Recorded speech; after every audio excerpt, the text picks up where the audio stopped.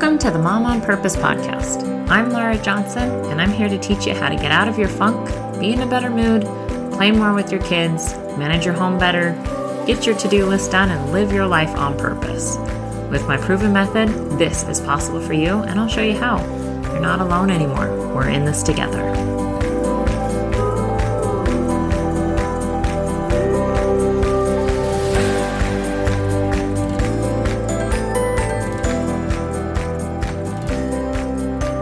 Hello, welcome back to the Mom on Purpose podcast. I am excited to have you here with me today. So I want you just for a second to imagine you're in my home and we're sitting on the couch and we're talking and I'm pouring my heart and soul out to you over the challenges I've had over the last couple weeks. And the reason why I want to share this with you is to demonstrate that regardless of where we're at in our life, we are human and we have big emotions. And one of those big emotions that we experience is disappointment, especially when we're working towards our goals. I guess in my mind, I always think goals are linear, and I'm sure you experience that as well. Like we're going to set a goal, we're going to work towards it. There might be a couple obstacles, but we'll work through that and then we'll achieve our goal. When in reality, yes, that does happen, but more often than not, we'll experience large detours along the way. And it's very easy to become disappointed, discouraged, and feel a lot of despair in those moments when the detours happen. It's a lot of D words there. But what I want to share with you today is how do we emotionally process when those detours do happen? Because it's very important for us to plan on them happening and to have some kind of plan to care for our emotional well-being when they do happen. So 2 weeks ago today, I was in a ski accident.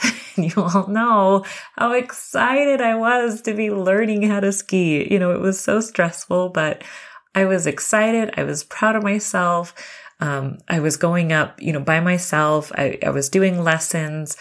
And it really, you know how much I love the mountains. I love being in the mountains and I crave that in the winter.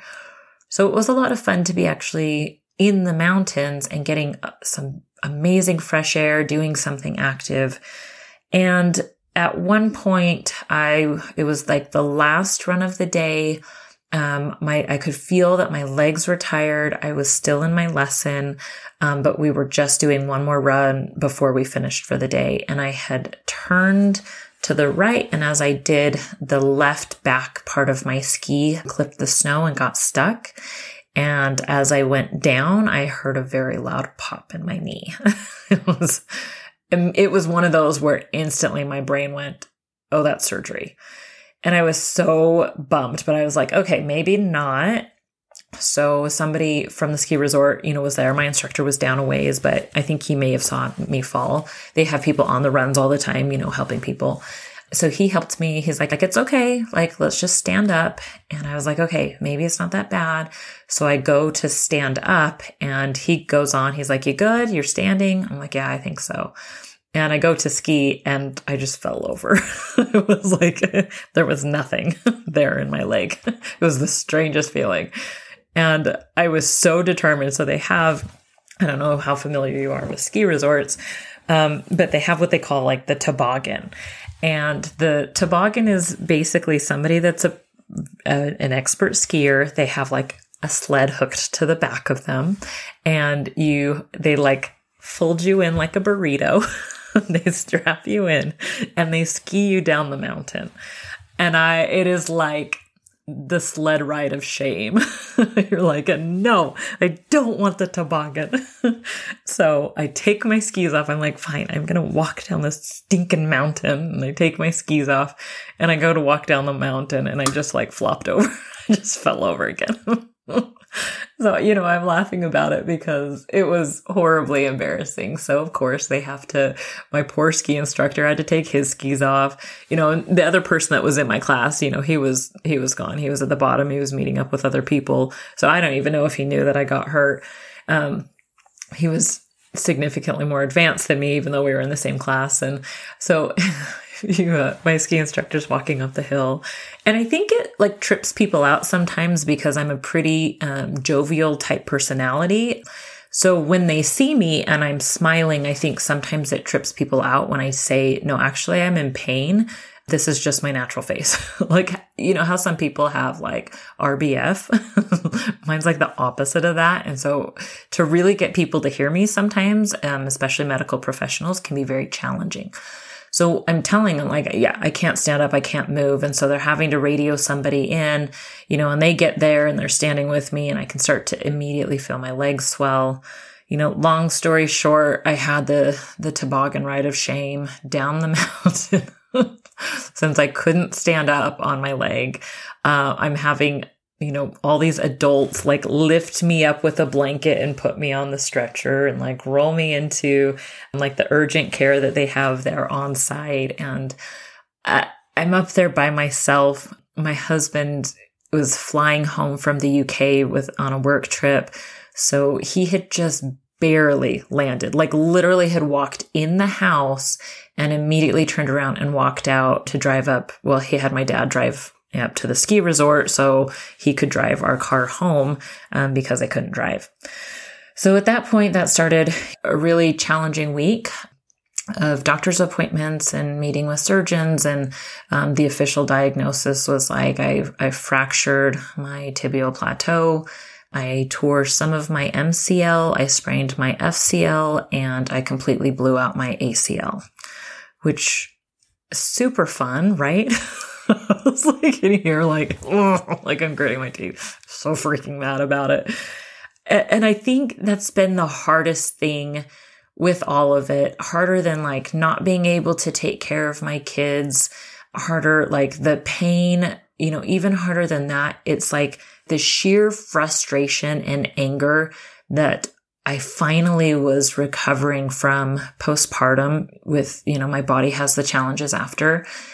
And I finally was feeling really good. I was being really active. I was really enjoying learning something new. I was working towards my goals, and to feel like I had the biggest detour like slapped on my schedule. And I've been mad. I've been really mad. And I even was Googling yesterday, like depression after an injury. Apparently it's a real thing. I didn't actually know that. So all of that to say, like, there are major detours that happen in life, and there will be times where you are legitimately mad, and that's okay to be mad. I think what's most important is when these times happen, that we understand what's happening inside of our body and we are working to process those emotions. And we've talked about this, you know, before, where I've got a really strong mind. I can think really positive thoughts. I can see the silver lining. I can see how this can be a blessing almost instantly. It was harder this time because I was so mad, but I could still see silver linings. Like I have a firm belief that God is aware and is taking care of me, and that there will be things that happen and that I can take and learn lessons from them. I have a very strong belief in those things. And I have big emotions as a human that requires me to stop and to process those. So that's really where I wanted to spend today on, is how do we deal with the disappointments of life? How do we process those emotions so that when it happens for you in your own life, whatever that thing might be, that you'll know exactly what to do with it? So this is going back, you know, to some of like the very beginning episodes where I talk about emotions, and I use emotions and feelings interchangeably. So when we're talking about emotions, an emotion is a physical vibration within your body that it will come on like a contraction, where it will come on really slow, sometimes really fast, and you'll get to the very peak of it. And that's the most painful part to your body and to your mind. Now, at this point, just like we know with a contraction, it will start to come down. And I use contraction. You can think about it as like a wave. You can think about it as like, the bell curve, like whatever image helps you when we're talking about it. That's what I want you to think about. I like thinking about it in terms of a contraction because it feels very concrete in my body. I know what that contraction feels like. So at this point, when we get to that very peak of our emotion, there's typically 4 things that I've identified. There may be more. This isn't a comprehensive list, but I feel like there's 4 categories of things that we do during this. So I call it the rah-rah. The first, and I will say that like, as I described this to one of my clients once, she's like, hey, that spells rah-rah. I was like, actually, you're right. So she's listening to this. This was years ago. She's listening to this, then she'll remember this. But the rah-rah steps of the things we do at the peak. The first is to resist. The second is to avoid. The third is to react. And the fourth is to allow or process. Now, when we're doing something like resisting emotions, we'll use the ski accident that I just had as an example. When I was resisting the emotions, I was kind of pushing emotions down. I didn't want them to surface. As soon as I got into my car, my husband was there and we were driving home, I burst into tears. That's an example of like, I resisted, and then it popped up with so much force. And that's okay. Like sometimes there are times where you may not want to show those emotions. I didn't want to lose it in the urgent care. Okay. That's okay. But over time, if you're consistently resisting emotions, it will start to bleed and cause problems in other areas of your life. So that's the first R, resist. The second is to avoid emotions. I feel like, again, we're going to use the ski accident as an example because it's so recent. I think it illustrates, me going through these 4 things. So to avoid things, this is probably what I did the first week where I didn't really want to come to terms with the fact that this is going to be, a very long drawn out process to get back to where I would like to be. And there will be surgery involved with it. So I just started binge watching all the shows. I was very depressed. I didn't want to get out of bed. I have, people coming in and having to clean my home and having to take my kids places and play with my kids. And what I can do essentially is I can sit mostly in bed. And I always thought that would be a dream until you have to do it. And then it's not so much of a dream. I wanted to do it voluntarily, not to be forced to do it. So I completely avoided all of the emotions for that. And when I was avoiding these emotions, there was a couple things that started happening. One, it didn't fix anything. There are times and places, yes, where you can binge watch things, but the fact that I was doing it to like run away from what I was really feeling is very different. And in the process where it didn't actually fix things, my body was still feeling intense amounts of stress to the point where my arms, legs, like up my neck, on some of my face broke out in stress hives. So I think that's a really good example on like, even when you're avoiding something, it might be watching a show, it might be scrolling on your phone, it might even be something that seems good like exercise. But if you're doing it to avoid emotions, your body will still have a physical reaction to it. You are still at that peak point and your body and mind know it. So you are the only one that can really be onto yourself to know if you're avoiding emotions. So the fourth one would be to react. Now, when we're reacting to emotions, Brené Brown calls this like chandeliering, where you go from the floor to the chandelier within a split second, where all of a sudden you react so big and loud that whatever the thing was, it didn't really warrant that kind of explosion. Now there, again, you're the only one that will be able to know. There are times where, yes, you may have like a therapeutic yell. There may be times where you've been holding your voice in and you finally speak your truth and it may come out at a higher decibel than you thought it would. Sometimes that is processing emotions. But sometimes it's also you've been resisting it and then you react to it, or reaction is your like natural go-to. Now, I would say probably in the last couple of weeks, I haven't experienced that as much because I've had people here in the house and I'm not with my kids as much. If I were with my kids more during this like high amounts of stress, it probably would have happened at some point because I wasn't taking care of my emotional well-being for a time.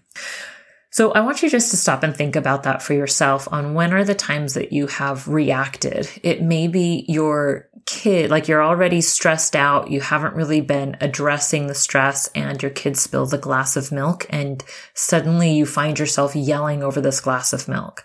And you kind of step back. It's almost like this out-of-body experience where you're like, it's not that big of a deal. Why can't I stop yelling? Okay, so that's just an example of reacting.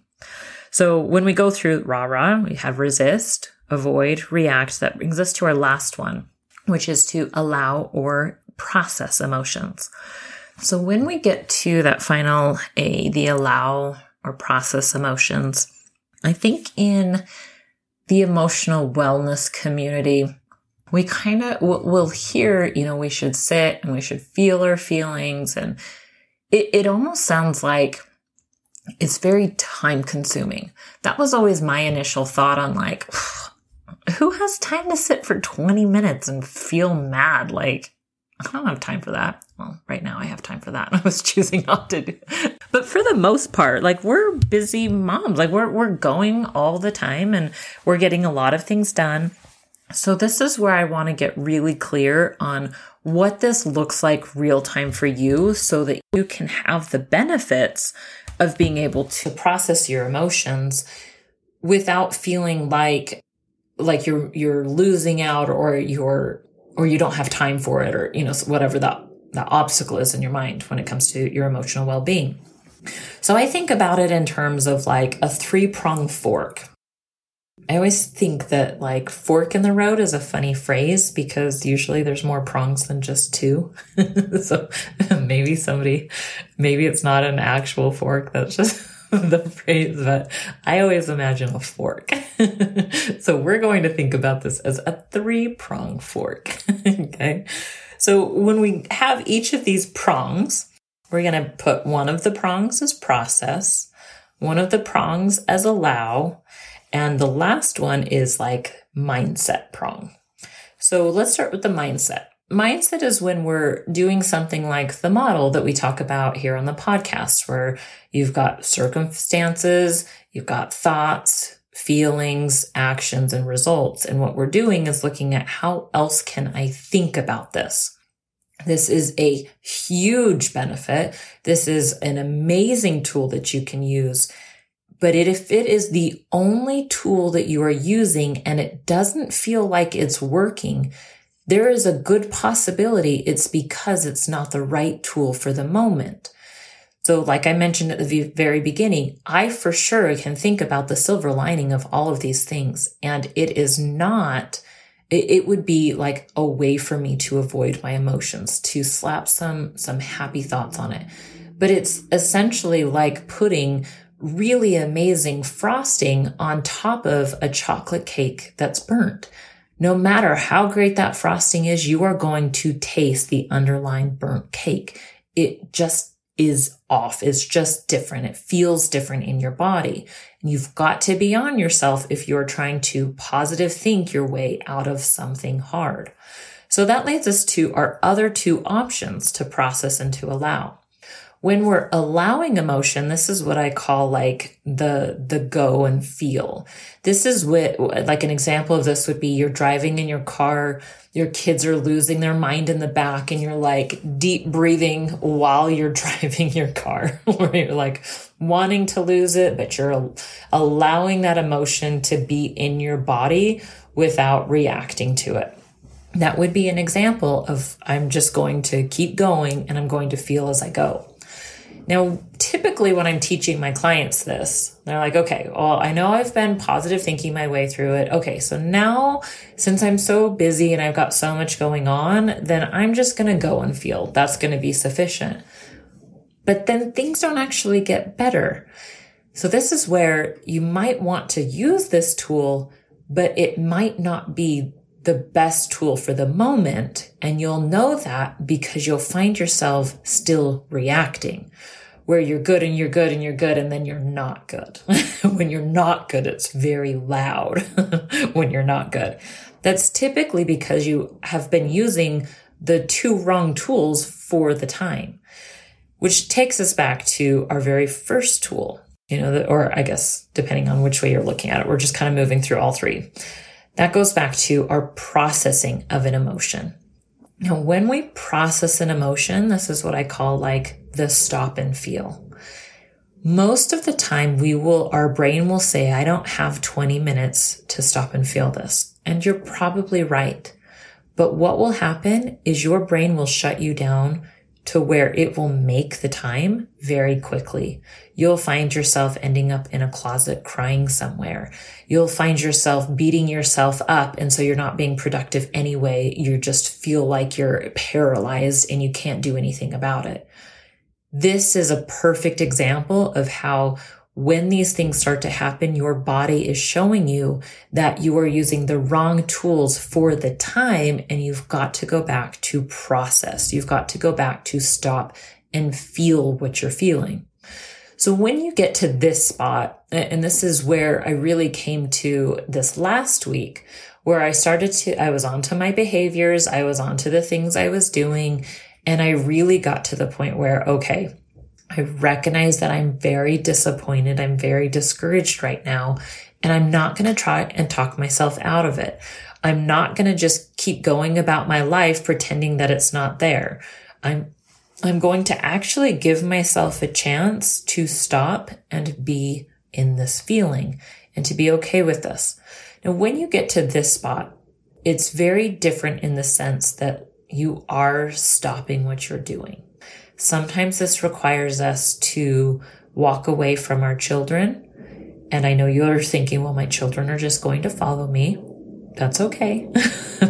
There's been plenty of times I've been in the bathroom with fingers under the door while I'm stopping and feeling. Okay? We've all been there. We all go to the bathroom and there are fingers under the door, or they're trying to climb on us. But I would really recommend you trying to do this if there is another adult around, or that there is a door closed, and even if you're sitting with your back against the door and they may still be knocking, that's okay. So in this moment, this is where you're closing your eyes. You can even put your hand on your heart, and you're just taking some deep breaths. And as you take these deep breaths, you're going like on the inside of your body. And as you go to the inside of your body, you're just opening up your mind and kind of asking like the inside of your body, I'm like, what are you feeling right now? Where am I feeling this? What is it that you're trying to tell me? So some of the things I walk my clients through and I walk myself through is, where is this in my body? Now for me, it's been a lot in my heart lately. And I ask myself, okay, well, what's the color of it? It's like a really deep red right now. And what's the shape of it? Well, it almost feels like a heart that's like drooping or like bleeding out. And when I ask myself, like, what's the weight of it? It's very heavy, but like the weight is releasing because it does feel like it's bleeding out. So these are the kinds of things that I'm like walking my body through as I'm processing this emotion. Now, it will look or feel something different for you. That is okay. That is the point of it. But what I find is that as I am working through and as I'm processing this, it's moving throughout my body and I'm watching it move. And it will feel like that contraction, like it's starting to come on. It will get really strong. It will feel like I'm getting emotional. The emotions will start to rise. I want you to stay with it. It will feel like you're feeling this for a very long time. But I promise you, even 5 minutes, even 3 minutes will feel like 20 minutes, but 3 minutes is enough to really process this. So the wave will come on, it'll get really strong, and then it will start to come down. And as it starts to come down for you, you'll start to feel a little bit of a relief. You'll start to feel your body expand. I want you to stay breathing. And what will happen is two things. It will start to subside, or it will start to build up again, like a contraction. I want you to keep feeling those contractions going up and down, up and down. And as you do so, what you're doing is allowing this vibration to move through your body and out your body. It will be the most powerful tool you can use for the disappointments in your life, but for any emotion that you have in your life. I would argue more so than even mindset work. If you become friends with your emotions and not trying to avoid them or run away from them, but actually allowing them to be in your body and not making it mean there's something wrong with you, that you're doing something wrong, that you even have to believe the stories it's telling you, but just that it can be there for a time and it won't kill you, that will be the strongest thing that you can do when it comes to processing your emotions. So as I've really spent time doing that this week, I've allowed myself to start writing about it, journaling about it, still binge watching plenty of things because there's nothing else I can do. But it feels different. It feels a little lighter. And over the next little while, it may still be, pretty heavy in my heart and in my body, but I know that it's there, and I know that I know I'm using the tools to be working through this. This isn't to say I would say some emotions, you're going to actually feel it and it will let up pretty quickly, especially if you've been resisting them for a long time. Other emotions, you may have to ride the wave for a little bit. You may have to learn how to be sad and happy at the same time. But what I will say is that when you are using this tool, you will bring greater peace and calm and trust in God, in the universe, on a much more concrete, committed, solid level within your body. And you won't have to be resisting or avoiding these emotions all the time. You can start making some more conscious decisions about how you want to progress, even when you're feeling big emotions. So there you have it today. There is some more real-time stuff for you on what is happening in my life. But I hope more than anything that you can use this as an example and to provide yourself some relief and some peace and some calm with whatever disappointments you're facing today or could be in the future. I hope you know that I love you, and I will talk to you soon. Thank you for listening. Please share, review, and subscribe to this podcast so that together we can live life on purpose.